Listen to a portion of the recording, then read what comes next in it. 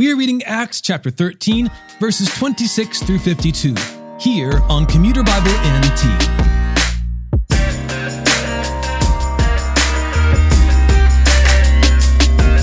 In our last episode, we concluded midway through Paul's sermon at a synagogue in Pisidian Antioch. Attending the synagogue on the Sabbath, Paul and Barnabas had sat down only to be addressed by the leaders, asking if they had any word of encouragement. Today, Paul continues the sermon he began, and at its conclusion, it's clear that his teaching has gained an audience. When he returns to teach on the following Sabbath, the whole town shows up to hear him.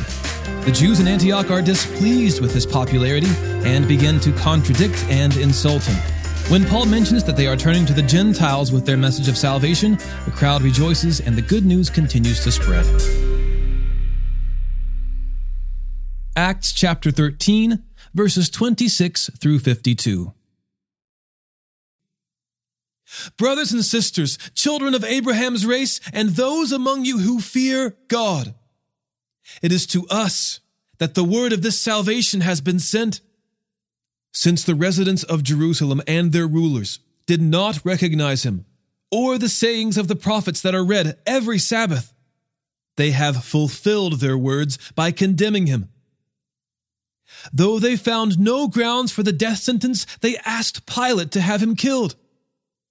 When they had carried out all that had been written about him, they took him down from the tree and put him in a tomb. But God raised him from the dead, and he appeared for many days to those who came up with him from Galilee to Jerusalem, who are now his witnesses to the people. And we ourselves proclaim to you the good news of the promise that was made to our ancestors. God has fulfilled this for us, their children, by raising up Jesus, as it is written in the second Psalm, "You are my son. Today I have become your father." As to his raising him from the dead, never to return to decay, he has spoken in this way, "I will give you the holy and sure promises of David." Therefore he also says in another passage, "You will not let your Holy One see decay." For David, after serving God's purpose in his own generation, fell asleep, was buried with his fathers, and decayed.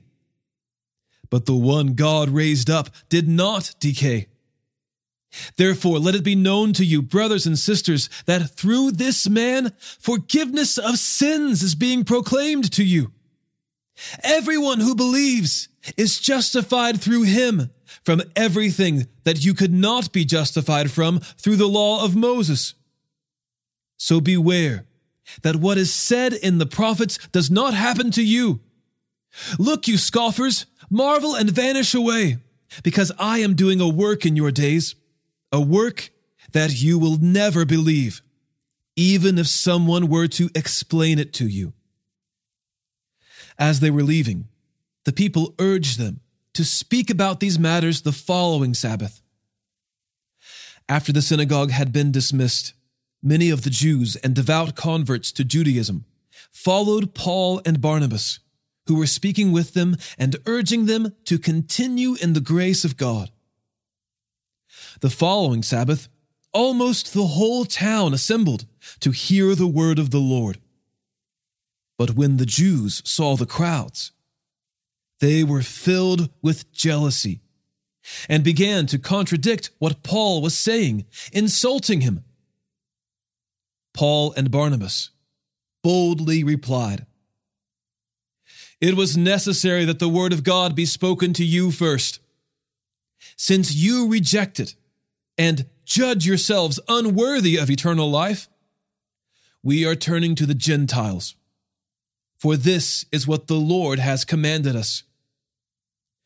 I have made you a light for the Gentiles, to bring salvation to the ends of the earth."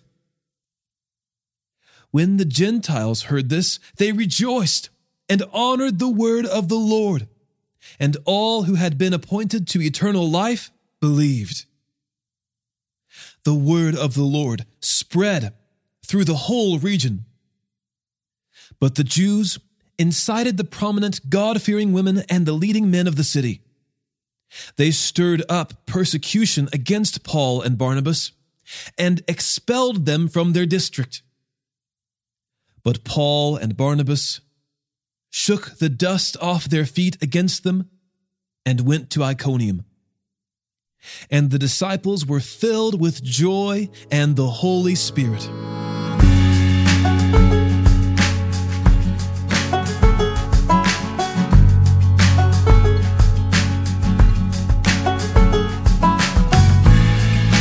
Today's reading was narrated and orchestrated by me, John Ross, and co-produced by Aaron Collier and the Christian Standard Bible.